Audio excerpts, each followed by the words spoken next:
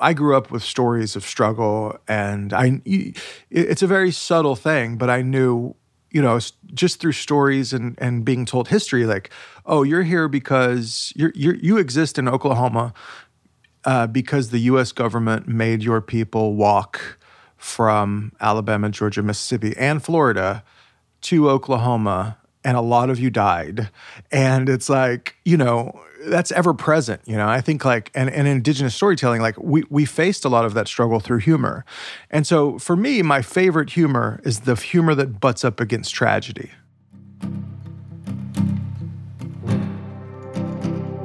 Hey everybody, we are back with a new episode of Working It Out. This is a really, truly fascinating episode today.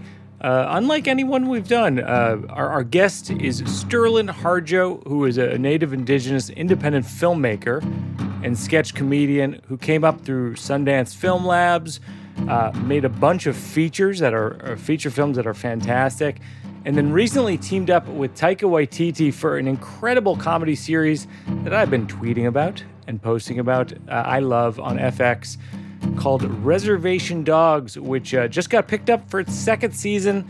It takes place on a native reservation in Oklahoma. Couldn't recommend it more highly. He also directed a documentary about his family and about his native community called This May Be the Last Time that I absolutely loved as well. Enjoy my conversation with the great Sterlin Harjo.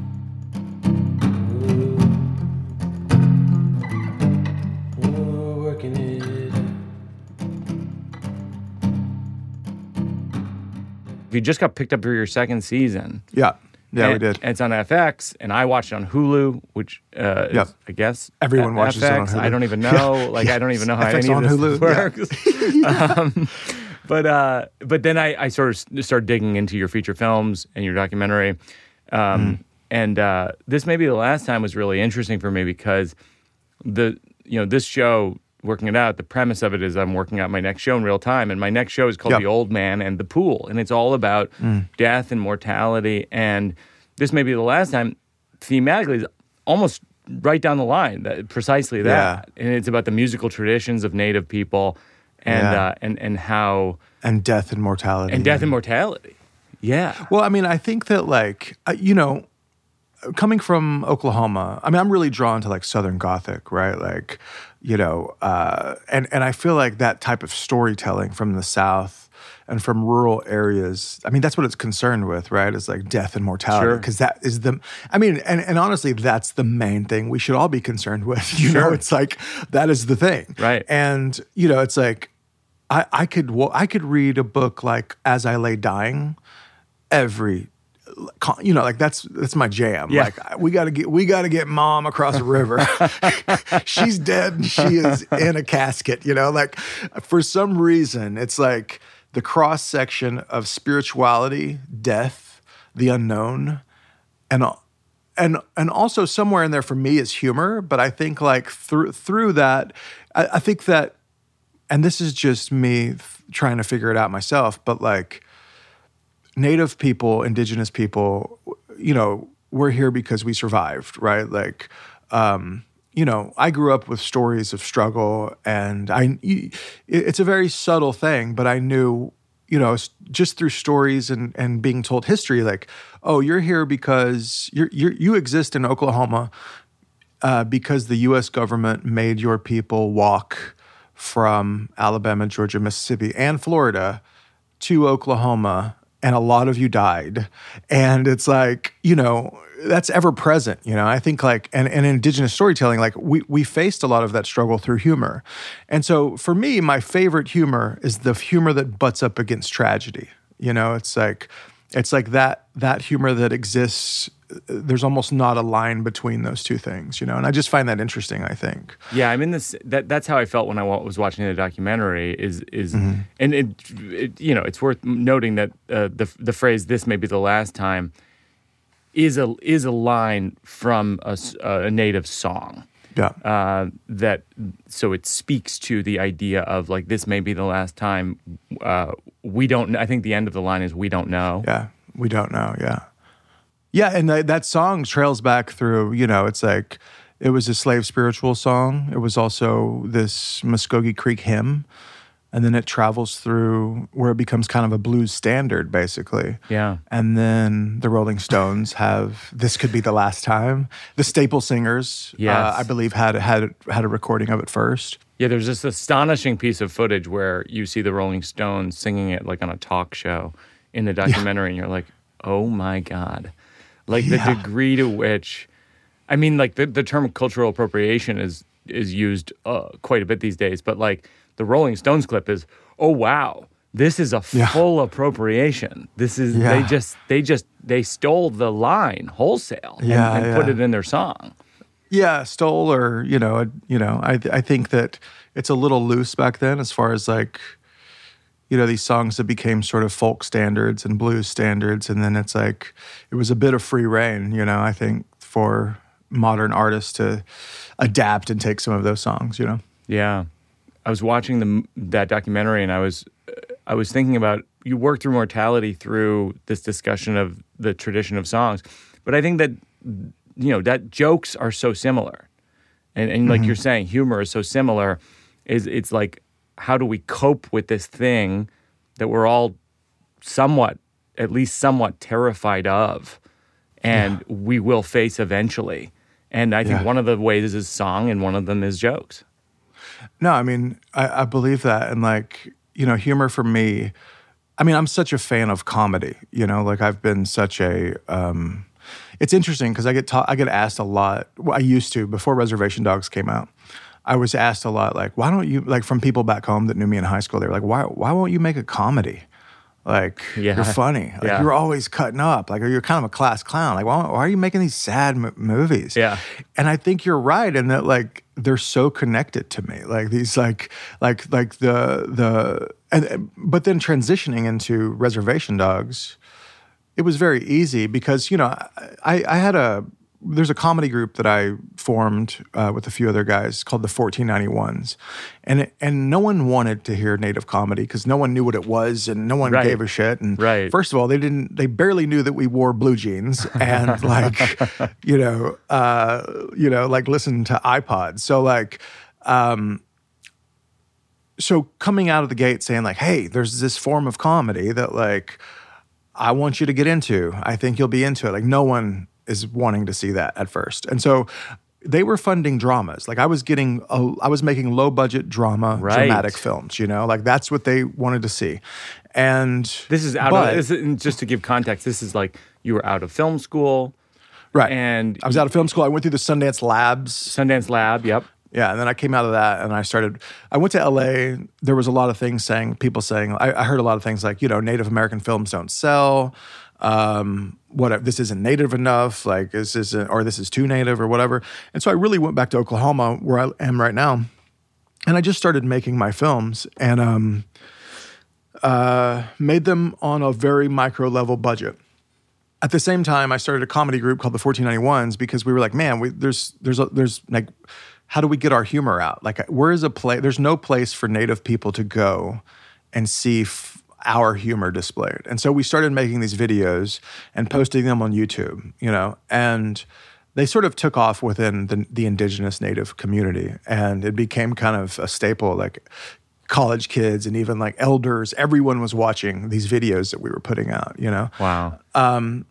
And so for me, like I love that because it was really kind of training ground into like filming comedy for me. Like, yeah, because it's, it's like, when you're working out jokes or even like, shooting a comedy, you don't shoot it exactly like a drama. Yeah. And I had only been shooting dramas. And so having this sketch group, I was able to really practice and see how a joke can be shot to work. Also, like one of the things that helped me when making Reservation Dogs is learning what makes non-Native people laugh. Yeah. And Native people laugh at the same time. Like, how do we make everyone laugh instead of just our community and our people, Yeah. And there was a bit of like inviting people into our world and letting them laugh with us. There's a little like permission you have to give them to laugh because I feel like people hold Native people in this like really earnest place, like we're very mystical and like, Yes. like we're talking to ghosts and stuff. And so like, you have to give people permission to come in and like laugh, like we're also alive. But I think there's like guilt and genocide has to do with all that stuff. But Of course. Yeah. so it was really doing that sketch comedy group and filming those was really helpful in creating Reservation Dogs and just learning how a joke works. How does a joke work on a TV show? There's not really a school for that unless you're just doing it and fucking it up.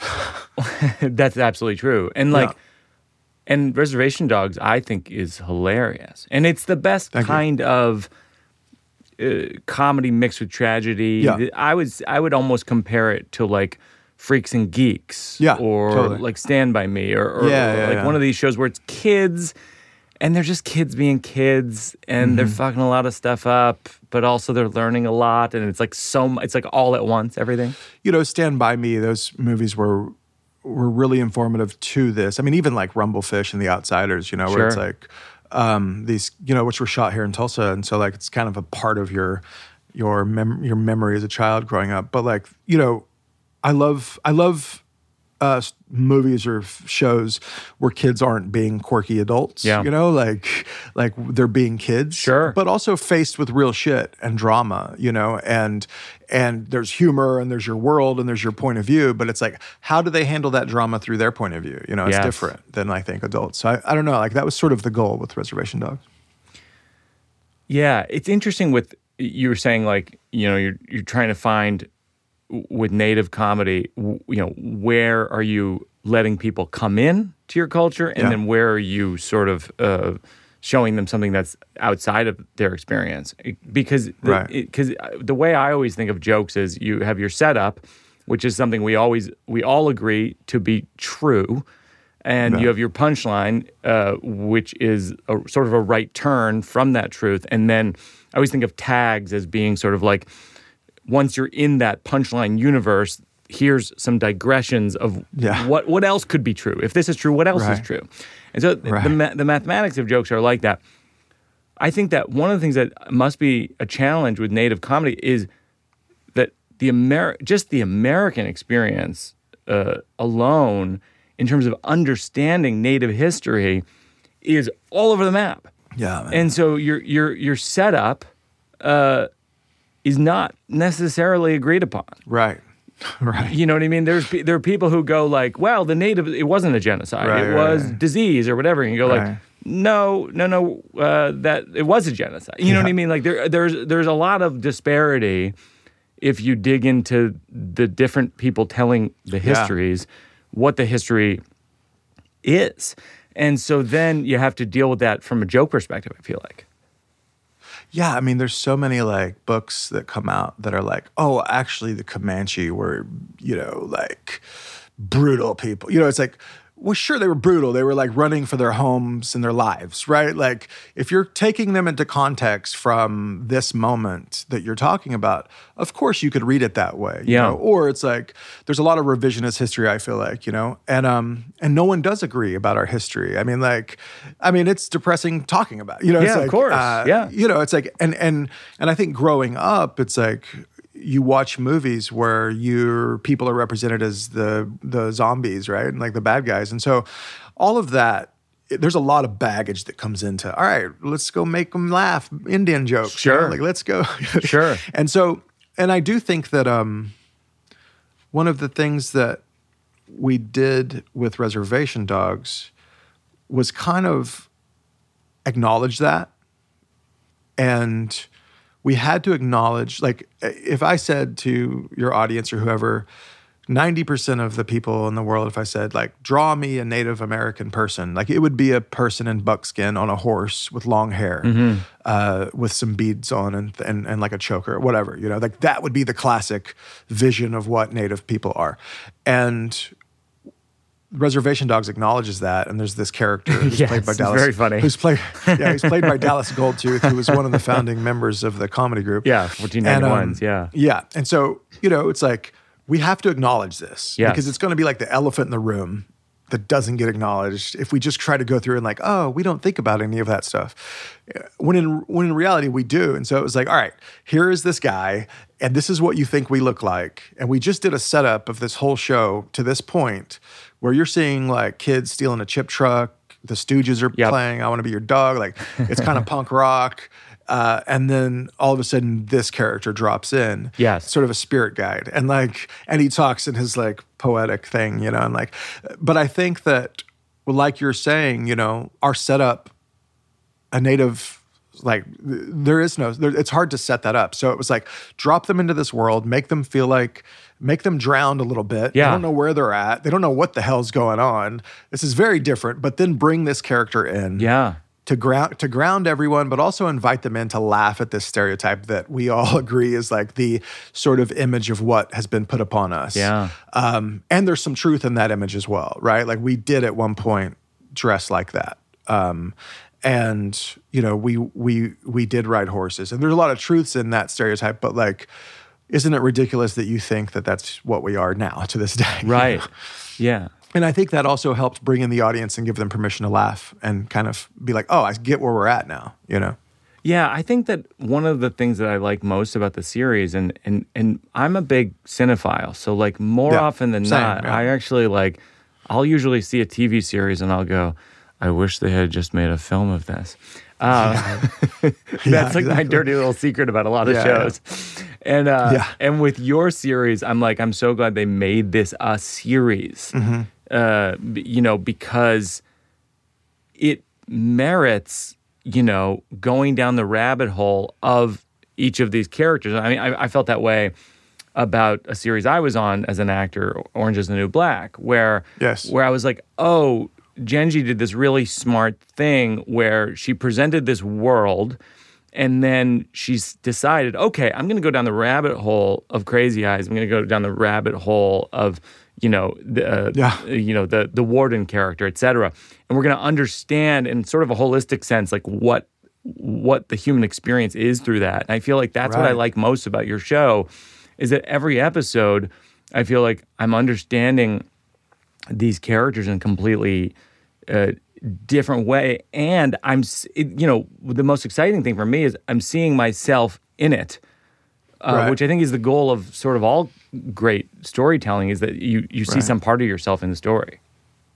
Exactly. And, you know, I think that, you know, when I watched the British Office the first time, right, I did not know that world, you know? And it took me a couple of episodes to get into the rhythm of that humor and the accents and know kind of some of the slang. Yeah. But once I was in, I was so in. Like, I was like, I mean, I watched that shit like twice a year, you know, the whole thing. And like, wow. And like, I was just so invested. And I think that part of that, and in Origin is the New Black is an example of that. And, you know, in this show, we have to create this. It's not just the world of the show. It's also like redefining Native experience. Yes. And kind of showing the reality of that and what it's like in a community, which nothing has done really, you know? Like, there's a new show that came out called Rutherford Falls that does that well, but like nothing before that has done that. And it was like, because we had to feed into the lie a little bit, I think, you know, because no one wanted to see a show about kids hanging out, stealing and shit. Like, what are you talking about? Right. You know, there's just no context for all that stuff.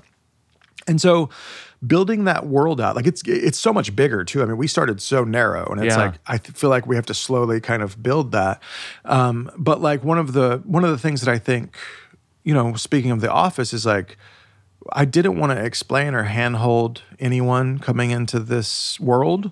Like, I just want to drop you in, and hopefully you come on board and get invested enough. But like, once you're in this world that you don't recognize, then you connect with the human aspects of these characters. Everyone knows what it's like to want to leave. Everyone knows what it's like to lose somebody. Yeah. But I think that if you are trusting of an audience, I think that if you respect an audience enough to just come on board and let them lean in and do some of the work, I think they I think they invest even deeper into a story. Just like The English Office with me, I invested so much in that because they didn't hold my hand. They just like threw me into this like world that I had no idea what it was, and I had to figure it out. And once you get them in there, you know, you have stories of love, you have stories of loss, you have all these things that kind of hold people there and kind of keep them coming back, which is the hope, you know. And I say all this like totally out of my ass because I've never made a show before. You know what I mean? It's just like, we're just trying to figure it out. And this is what I think is happening. I don't know, you know?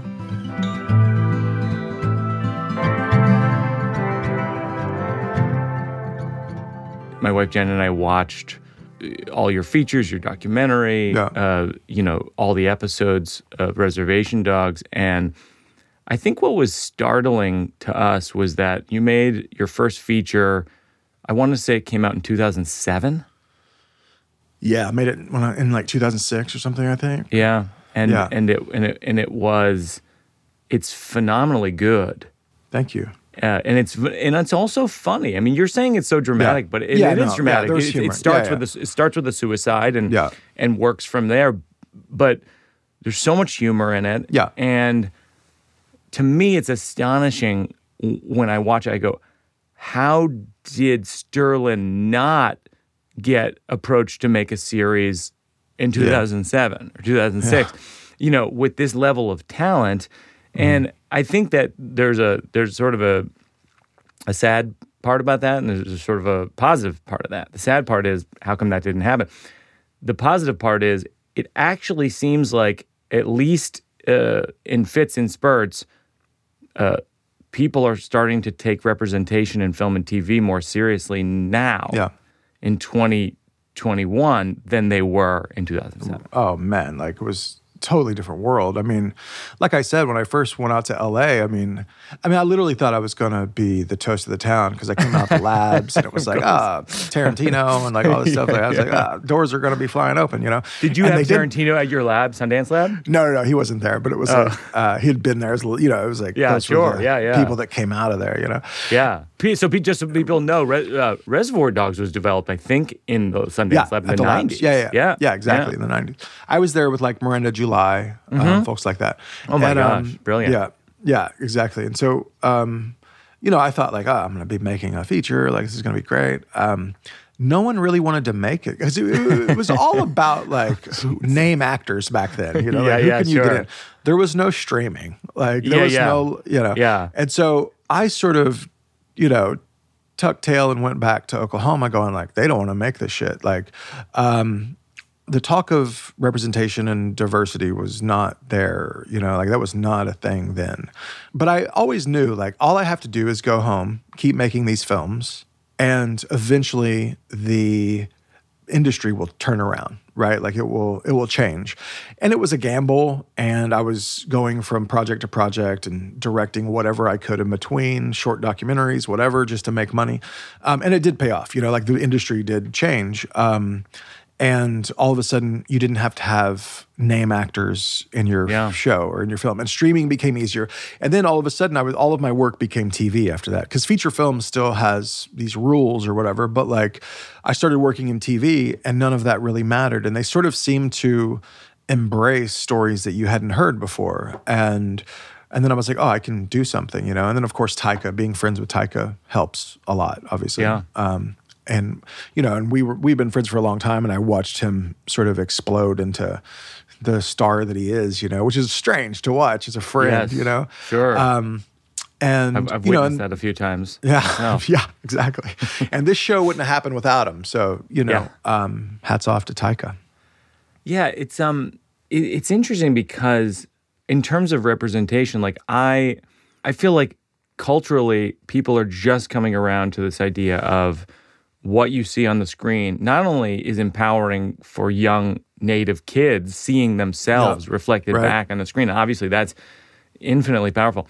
But it's also just powerful for people like me, people knowing and understanding more about Native communities in Oklahoma. Right. And going, I should know more about this. Like from your show, I ended up reading, you know, the Indigenous History of the United States this week. And for me, it was so eye-opening in terms of here's how I describe. I grew up in Shrewsbury, Massachusetts, and we did U.S. history in 7th grade. Right. And I remember, all the stuff about Manifest Destiny and all these things, Andrew Jackson and he was a nice guy. all of is he nice? I'd heard. No, he's not. No. Honestly, if you know him, he's nice. Yeah, totally. He's a good. He's a good guy. He's a good guy. Well, it's like my tribe specifically are the ones that he really went after. Like we were in battle with that guy. Like literally, he was shooting cannons at us and shit before we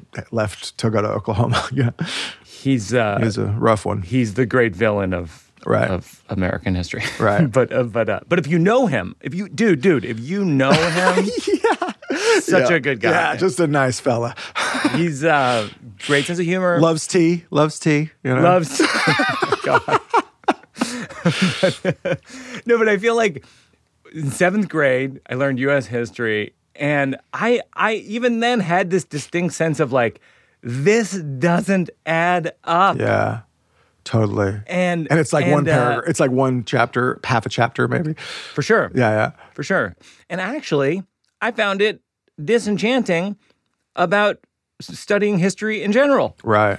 And it's only like, in my 30s and 40s becoming a professional storyteller going like, oh, I'm actually really interested in history now. Right. Because I'm looking through the lens of like, oh, here's the indigenous lens of U.S. history. Yeah. And then here's the U.S. lens of American history. And I go, oh, okay. Well, now I can sort of decide what seems to add up and what doesn't. Right. I mean, like, it was similar for me. I mean, even though I'm Native, I remember, I'd always heard about the Trail of Tears and all this stuff, but like, you don't really put it into context until I remember I was in college freshman year and I had a professor that was taught that, it was a really in-depth history. And his focus primarily was kind of indigenous history, just happened to be that way. And he's talking about this stuff. And I'm like, all of a sudden, someone else is telling me out of the context of me being home. And I'm realizing like everyone I grew up with was affected by these events that he's talking about, And it took me to leave to really realize and look back at my home and go, whoa, like we weren't originally from there. Like we got displaced there, like that's crazy and like heavy. And then I think about like, I mean, throughout every year, every couple of months, it seems like there's a new story comes out that's like, hey, you know how we thought the indigenous people didn't know what they were doing? Turns out they were really good at building these mounds and they were good for the earth and like, like they were actually really good at irrigation and like it was very sustainable the way that they were living, and like, and I even look at these old sort of illustrations of these like French priests or whatever that came over in like the 1500s and like they're drawing people that my people are descendant of, and it's like they're totally getting things wrong because there's things that they're drawing or capturing, whether it's ceremony or something that still goes on to this day, but it isn't like, there's not a reality show about it, right? Like it's very, very private. But they're drawing it back in the 1500s, and their interpretation of it is totally off. Like to them, it was savagery, or it was something like these heathens or whatever, But it was unfamiliar to them, and so it was just an other. So they sort of demonized it, and like. But as a person that grew up in that community and knows what it is, it's like, oh no, I know what they're doing. Like they're just cleansing themselves right now or whatever, Really interesting history and who tells it, Yeah, and it's interesting because the comedy on Reservation Dogs is so funny, and it's so patient. Yeah, I feel like your aesthetic as a director is just patience. Yeah, no, I think that's true. I'm a fan of like 70s cinema. I mean, Hal Ashby, and it's like being there. And Taika and I talk a lot about that stuff. I love, and I think being there is a very patient film, right? And it's like you really got to be, and you really got to sit that one through to get the jokes, and like to hit the humor. And I think and Harold and Maude's very similar, where it's like Harold and Maude, sure, yeah. And, so that type of storytelling, I don't know, it's what I gravitate towards, but it's also native, it's also native humor, and I think that sitting around like talking to my, it sounds cheesy, but it's like talking to my elders, which like, just like talking about my aunts and uncles, like in the kitchen. Like I always loved the stories that they told because they were always so small in what happened, but the way that they told them, there was so much meaning in them and they were so big. And like, I love that. And that's what I want with Reservation Dogs. It's like, there's not a lot going on. Like if you really put it on paper, Yes. But there is a lot going on.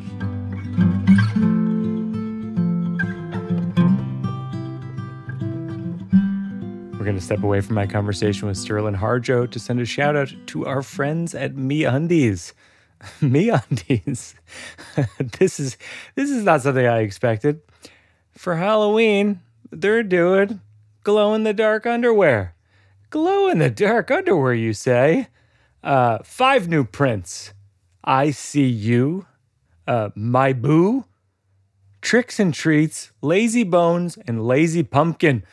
Available in undies, bralettes, socks, and loungewear in sizes XS through 4XL. There are so many options to consider.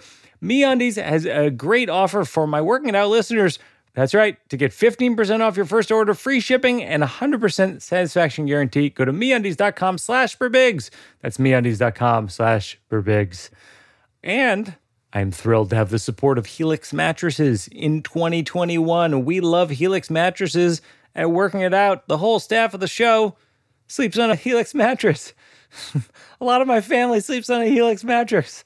My in-laws sleep on a Helix mattress. They're very popular in my social circles. And for you, the listeners, all you have to do is go on helixsleep.com/Birbigs and take their 2-minute sleep quiz. They match you to a customized mattress. You get the best sleep of your life. And don't just take my word for it. I'm telling you to take GQ magazine's word for it, or Wired magazine. They said it was the #1 mattress of the year last year. They have free shipping. They got a 10-year warranty. And they're offering up to $200 off all mattress orders and 2 free pillows for our listeners at helixsleep.com/Birbigs.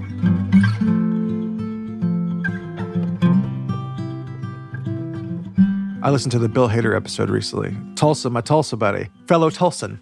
Oh my gosh. Oklahoma. Yeah, man. First of all, you got a lot of talent out of there. Yeah, there's some good talent that came out here. You got Bill Hader, you got Chuck Norris. That's right, Chuck Norris. Is he from here? You got the Flaming Lips. Brad Pitt, Flaming Lips, yeah. Garth Brooks. There's a lot. Reba McEntire. We should just start running out of names.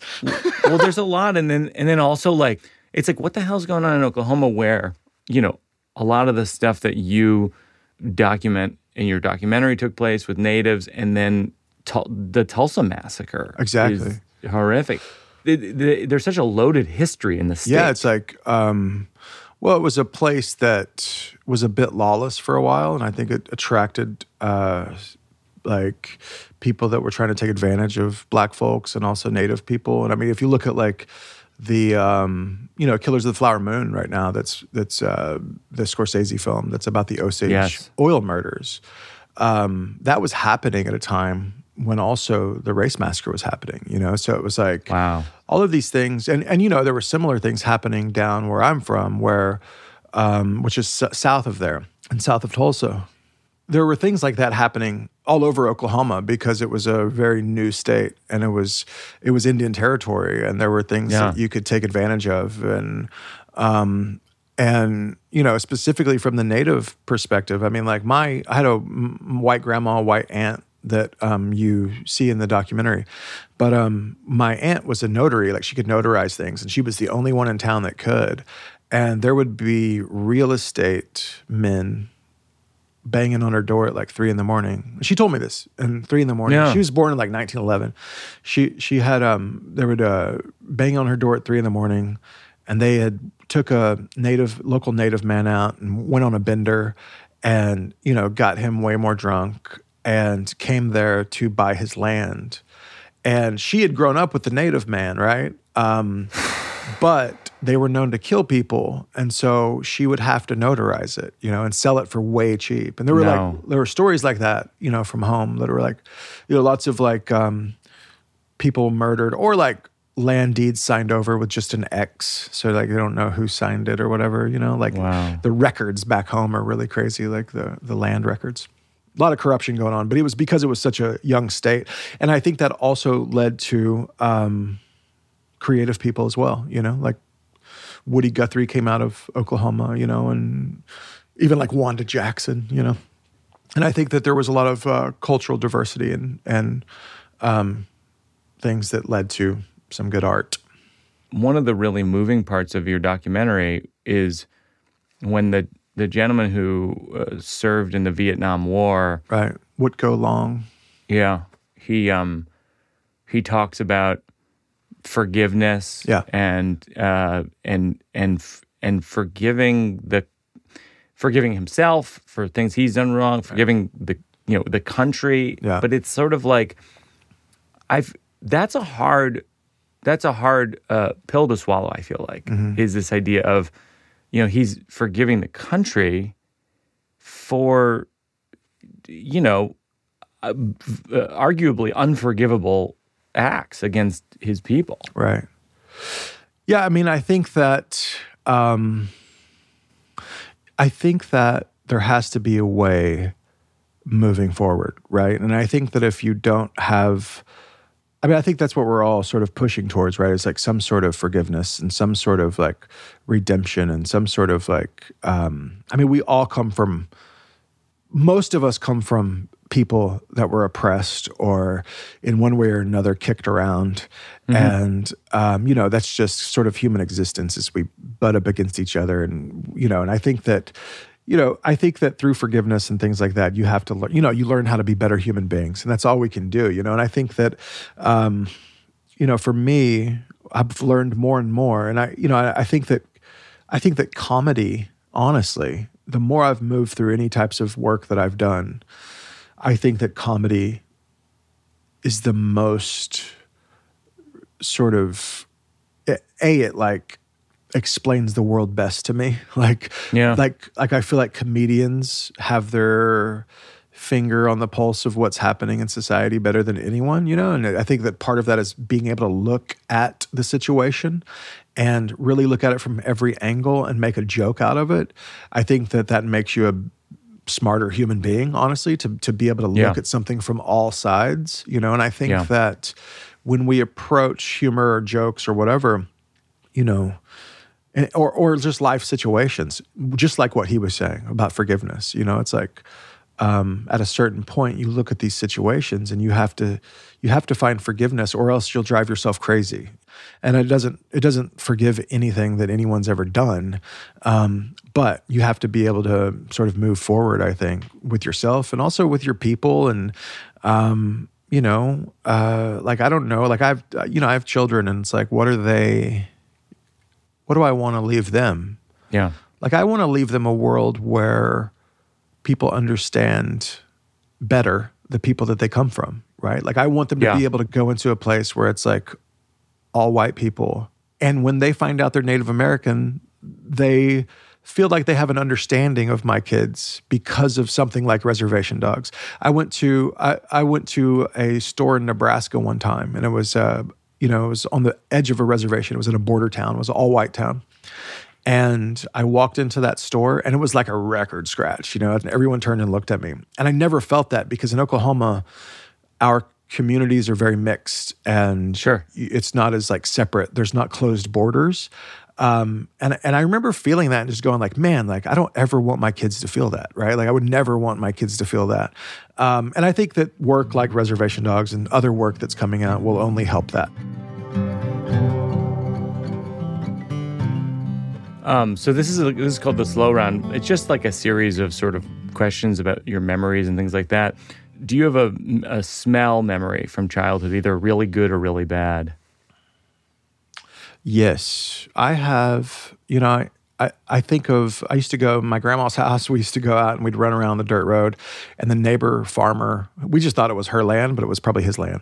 The neighbor farmer's cows would shit everywhere. And we had this thing where we would we would see who could throw a dried up shit the farthest, And it was like, I think they call it like a I forget what they call a cow patty toss is what they call it. And my uncle would make us do it. And like, and the smell of cow shit and the beautiful sort of prairie and like all of those mixed together for some reason is like childhood to me. You know, it's like a summer breeze, like everything in bloom, and then cow shit just to cut through it all. You know, like to me it's like that's home.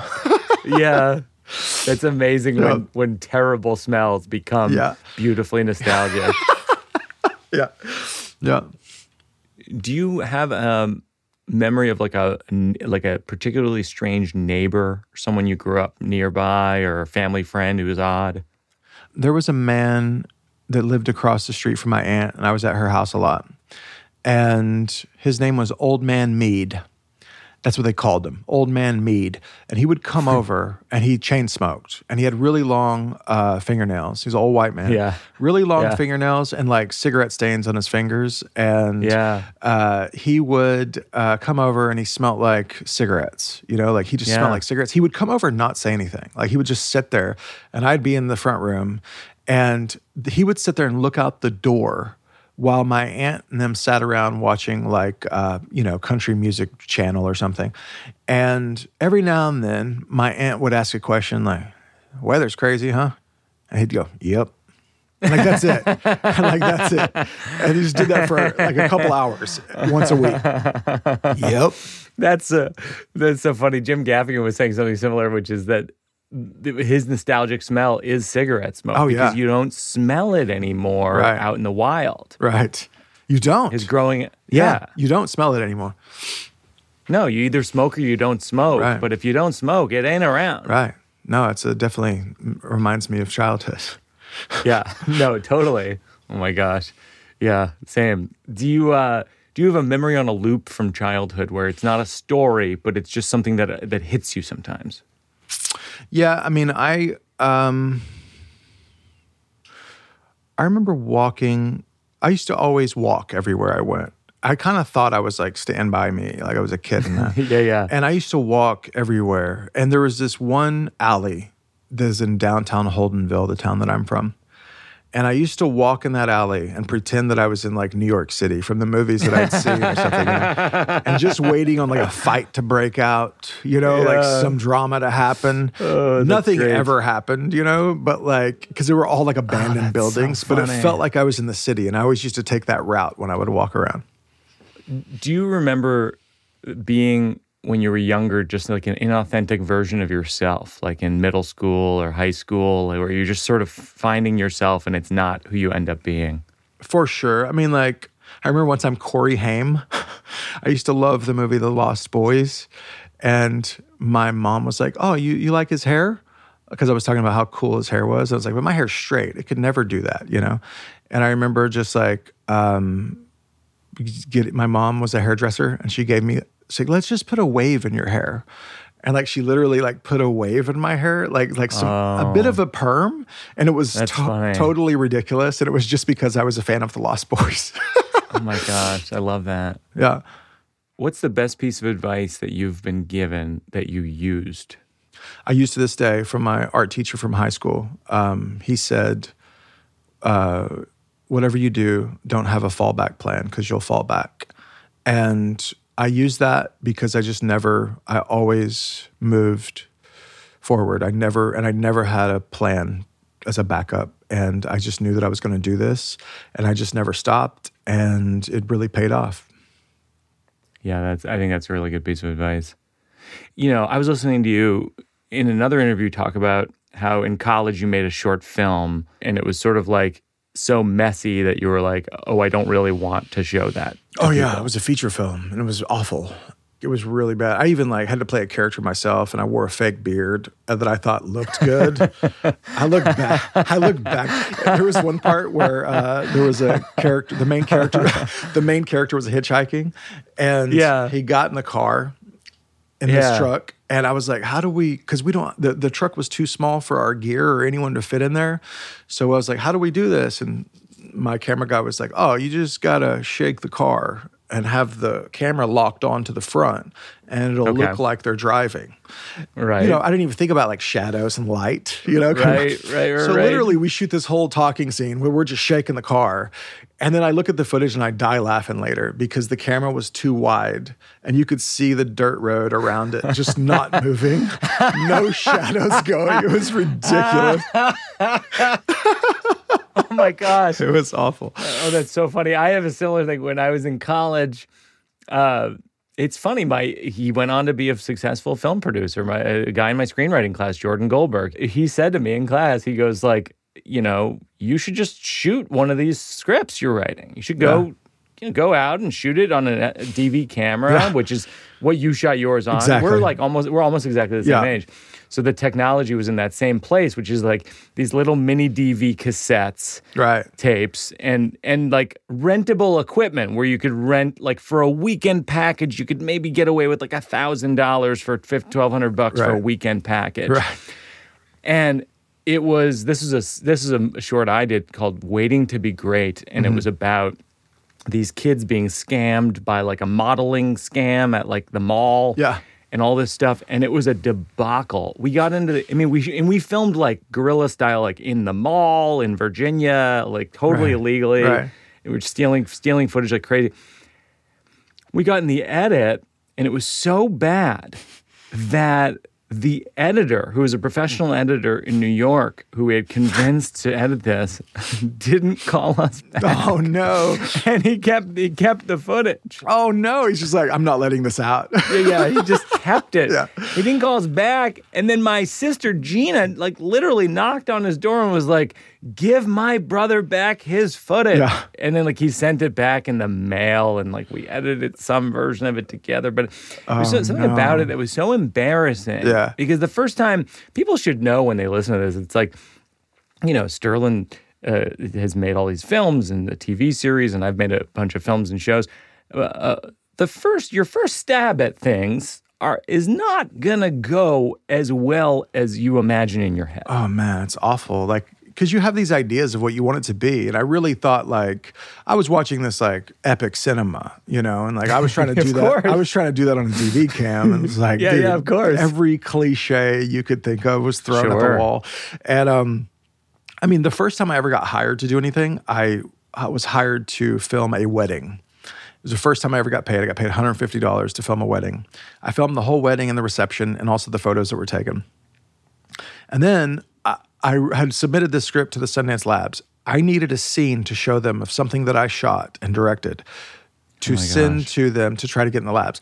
I quickly went and shot this scene with my friends outside on the porch. It was an awful, pretentious college short. And get home, realized that I taped over the whole wedding. And I'd already got paid for the wedding. No And so way. I start recording over the tape when it comes to the father brings her out. Yeah, the father brings her out. It's like, duh. It's like the music starts. It starts recording. It comes back onto the wedding when they say, "I now pronounce you man and wife." No. I'd recorded over the whole thing. And I was so embarrassed. I hadn't edited. I hadn't ingested the footage. This kills me. So I sent it back to them with a check for $150. And I said, "I'm really sorry." And I made a DVD of just a montage of them dancing and hugging and taking photos with like music over it. Oh, it was awful. It was awful. So bad. Oh, the montage. Hopefully they like Reservation Dogs. Hopefully they're watching the show now. But it's interesting because it's like you and I have that similar origin story where we just went off with the camera and shot some stuff, and it was a debacle. Right. It's like, what advice would you give for students like studying film in high school, college right now? I mean, that's honestly the advice I would give them is go make stuff. Just make it. Yeah, because you got to get those bad ones out.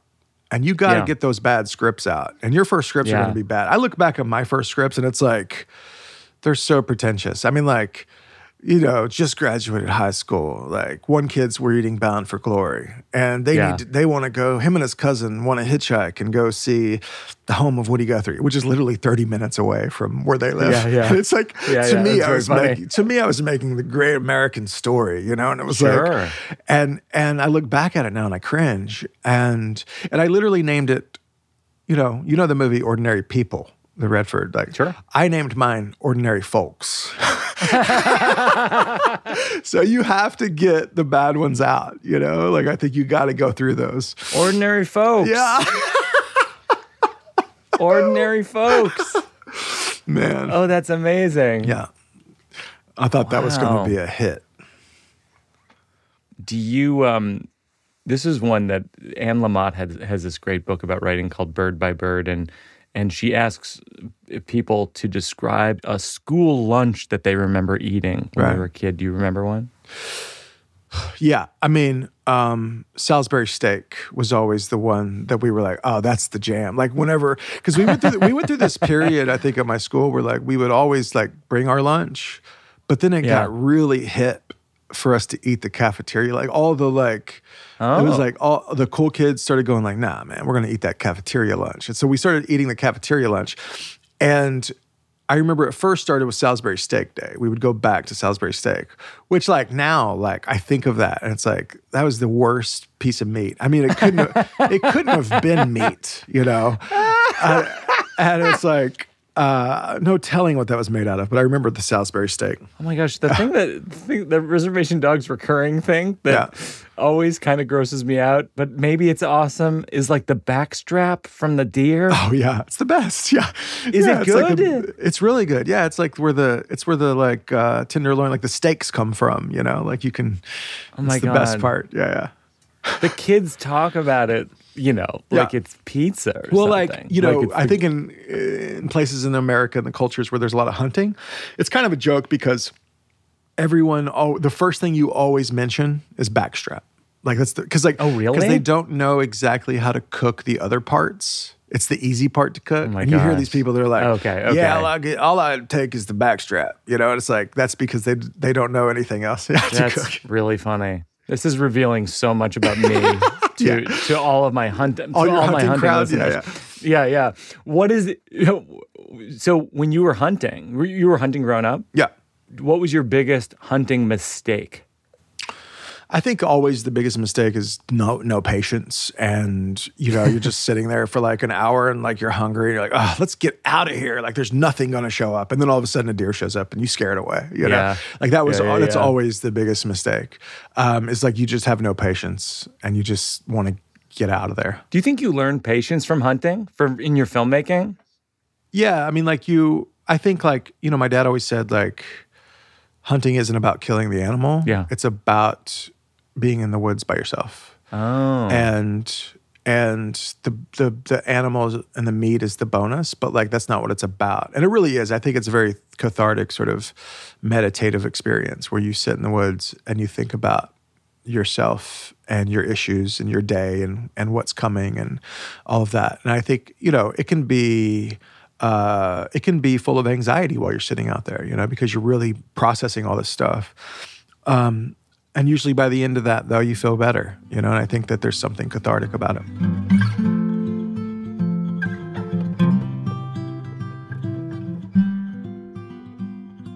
Stepping away from my conversation with Sterling Harjo to send a shout out to our friends who make the best pizza in Chicago, Lou Malnati's. The iconic Lou Malnati's teams up to bring you Tastes of Chicago, shipping Chicago's best deep dish pizza nationwide with everyday free shipping.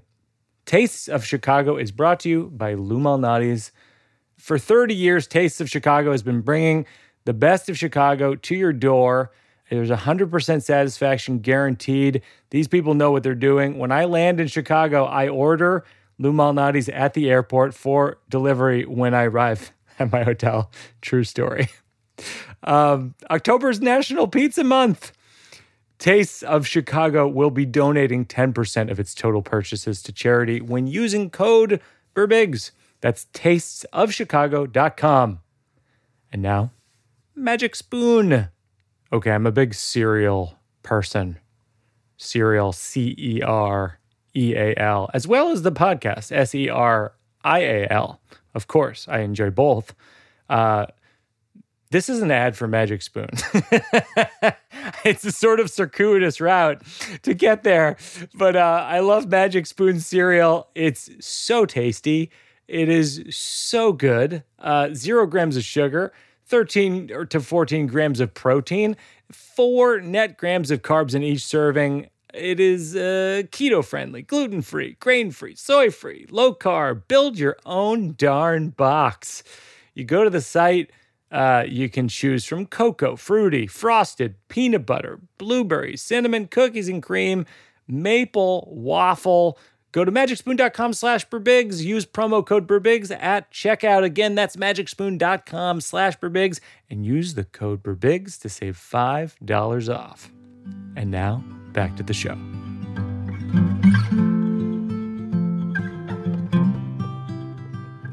So I work out material. This is, to be clear, this part of the show is just working out material for my next show. And it, you know, if it reminds you of anything, we can tell a story. If you have a tag for it, if you want to riff on it, great. If not, we can move to the next one. This is, I know I'm getting older because when I get on the exercise machine, it asks me how old I am, and I always have to press up. Yeah. That's great. And it asks how long I want to exercise, and I always press down. and it asks me my weight, and I start to cry. Yes. Yes. I mean, it's always tough getting on that machine and really just kind of, it makes you, it's like there's too much self-evaluation going on in that moment. I know. Yeah. It's like, I don't want to think about all this stuff. Like, I'm here to fix this, Like, yeah. I'm here to be younger and live longer. I'm also here to lose weight. Yeah. I'm also here to, and I also don't want to kill myself. Like, there is a middle ground. Yeah. It should just say, like, small, medium, large, or there should just be 3 choices. And do you fit in this category, that category? Yeah. Right. We don't have to get all deep into the metrics. Yeah, come on. It's too much nuance. You don't need to stuff me in your algorithm. Let's just do a little jog. Right. And we don't have to talk about it too much. The life insurance companies are probably taking note and all of that. Oh, yeah, exactly. Yeah. This is I feel like middle age is tough to swallow. Yeah, I know you're 41, I'm 43. Yeah. But it's kind of like my life is a football game, and this is halftime. But you don't get to take a break at halftime. They just add players to the game. Like, I've got a kid. And then in the second half, you're thinking, this might go to sudden death. Yeah. Isn't that the worst? Like, Yeah, it's like, it doesn't feel like that was thought out. It's like God didn't think that one out too much. It's like, couldn't it be easier as we go? Like, yeah, it's easy when you're taken care of by your parents, right? Like, you're like, oh, you get everything done for you. And then there comes a certain point where it's like, oh, I have to deal with all of this and there's no one here to help me. It's rough. Oh, completely. That's why you shouldn't do drugs when you're young. You should save it for when you're Oh, yeah, exactly. When you're older. Yeah. I fucked that up. Just save your body. Yeah. Oh, gosh. Yeah, exactly. So I went to a nutritionist because my weight has fluctuated in the last couple of years. But I went to a nutritionist, and turns out they know the same stuff as us. It's like, what's the training on that job? 3 days? Yeah, exactly. I mean, it's like an annoying friend who charges you. Yeah, exactly. But then she goes, because I have a lot of pre-existing conditions, which I call conditions, because everything is existing if it exists, and everything's pre unless it happened just now. Right. And so I have a lot of pre-existing conditions. Some telling her I had cancer when I was 20, and I had a bladder tumor, and I was diagnosed with type 2 diabetes. No, I've had a lot of stuff. And then my nutritionist says, how's your sleep? And I said, well, the short version is that I jumped through a second-story window sleepwalking, and I almost died. And the long version is it's fine. I just sort of have a bad case of jumping out the windows. But obviously, I made a movie about this. Dude, this is my first feature. The first time I heard you was This American Life that you were telling that story. Yeah, and it was before the movie, and I'd listened to that, and it horrified me. I mean, because I had a couple sleepwalking incidents when I was young, and one of the worst ones was when I was staying the night with a friend, and we were all kind of crashed out on sleeping bags on the floor. And I wake up to my face planting in the coffee table. And oh my gosh, I was like sleepwalking and I tripped over a body of someone. And the mom heard it and heard me crying. And she came out. And I remember she gave me some juice. And I just had this like giant bruise on my chin like that, you know. But then it sort of stopped after that. But then hearing your story, I mean, it was one of the more memorable things that I've heard about that or on This American Life. I mean, like, it terrified me. And it doesn't happen anymore? Is it? Well, it's funny because that's actually, in my new show, I talk about all these pre-existing conditions and how when you hit middle age, natural causes starts to become more real and seeable, and so I would be remiss if I didn't mention the sleepwalking, but I don't want to lean on it because I have a whole show about it. I don't, if people saw that, it's this balancing act of like, what have people seen already, and what have people? You have to tell them something, if they've never seen you before. So I say, and this is the new thing I'm working on. I go, in 2005, I was diagnosed with REM sleep behavior disorder, which means that because of a dopamine deficiency and a combination of anxiety and sleep deprivation, I sometimes act out my dreams. And the most extreme example was that, like I said, I once jumped through a second-story window at a La Quinta Inn. So now, before bed, I turn off the TV. An hour before bed, I take strong medication. I sleep in a sleeping bag. Some of these tactics are logical. Some of them seem silly. But the reason some of it seems silly is that even doctors don't know about the disorder. It was discovered in 1986. Wow. So we don't know much about it. More significantly, to answer your question, there's no cure. Wow. A friend of mine said to me recently, yeah, you have that sleepwalking, but it's cured, right? And I go, no, there is no cure. And he goes, yeah, but you have it under control. And I say, I'm doing my best, but, I have 1 or 2 episodes a year. Wow. But there's no cure. I mean, but then I start thinking about it. There aren't that many cures for anything, really. I mean, the obvious ones are like chickenpox, measles, polio, but most diseases, thousands of them, are at best manageable. Right. But in a certain sense, we're all in the same boat because death has no cure and life is manageable. And so I got the sleepwalking thing, but we all have death. It's true. That is so true. That's great.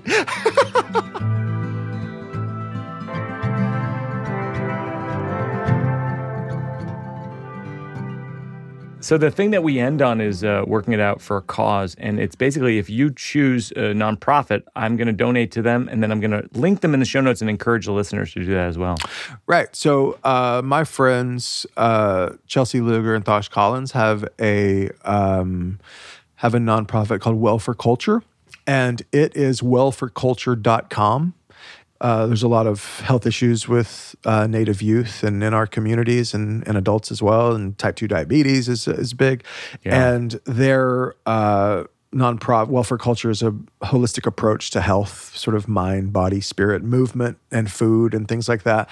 And, they travel around to reservations and give seminars, whether it's through movement or exercise or cooking and all of this. And it's really just trying to sort of going back to an indigenous teachings of food and wellness and encouraging Native people to, better themselves through that. That's amazing. Well, I'm going to contribute to them. We're going to link to them in the show notes. I think that's a phenomenal cause. And it's something that you tip your hat to in the show, the show, because there's an event for fighting type 2 diabetes. And then the person they book is a rapper who has a song about fried bread. Right. It's like the viral song is about the worst, like food that you should not be eating if you have diabetes. Yeah, exactly. Well, it's an honor talking to you, and this has been a blast. Congratulations! I can't wait to see what you do next. Thank you. I want to see your next films, the next seasons of Reservation Dogs. I'm thrilled. I'm on board for all of it. Thanks a lot, man. Working it out, 'cause it's not done.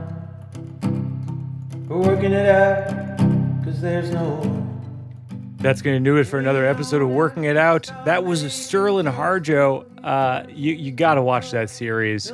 It is called Reservation Dogs. I found it on Hulu. You can find it on FX. And I just can't wait to see what he makes next. Just such a fascinating artist. Thanks again for listening. Our producers are myself, along with Peter Salamone and Joseph Birbiglia. Consulting producer Seth Barish. Sound mix by Kate Belinsky. Sound recordist Parker Lyons. Associate producer Mabel Lewis.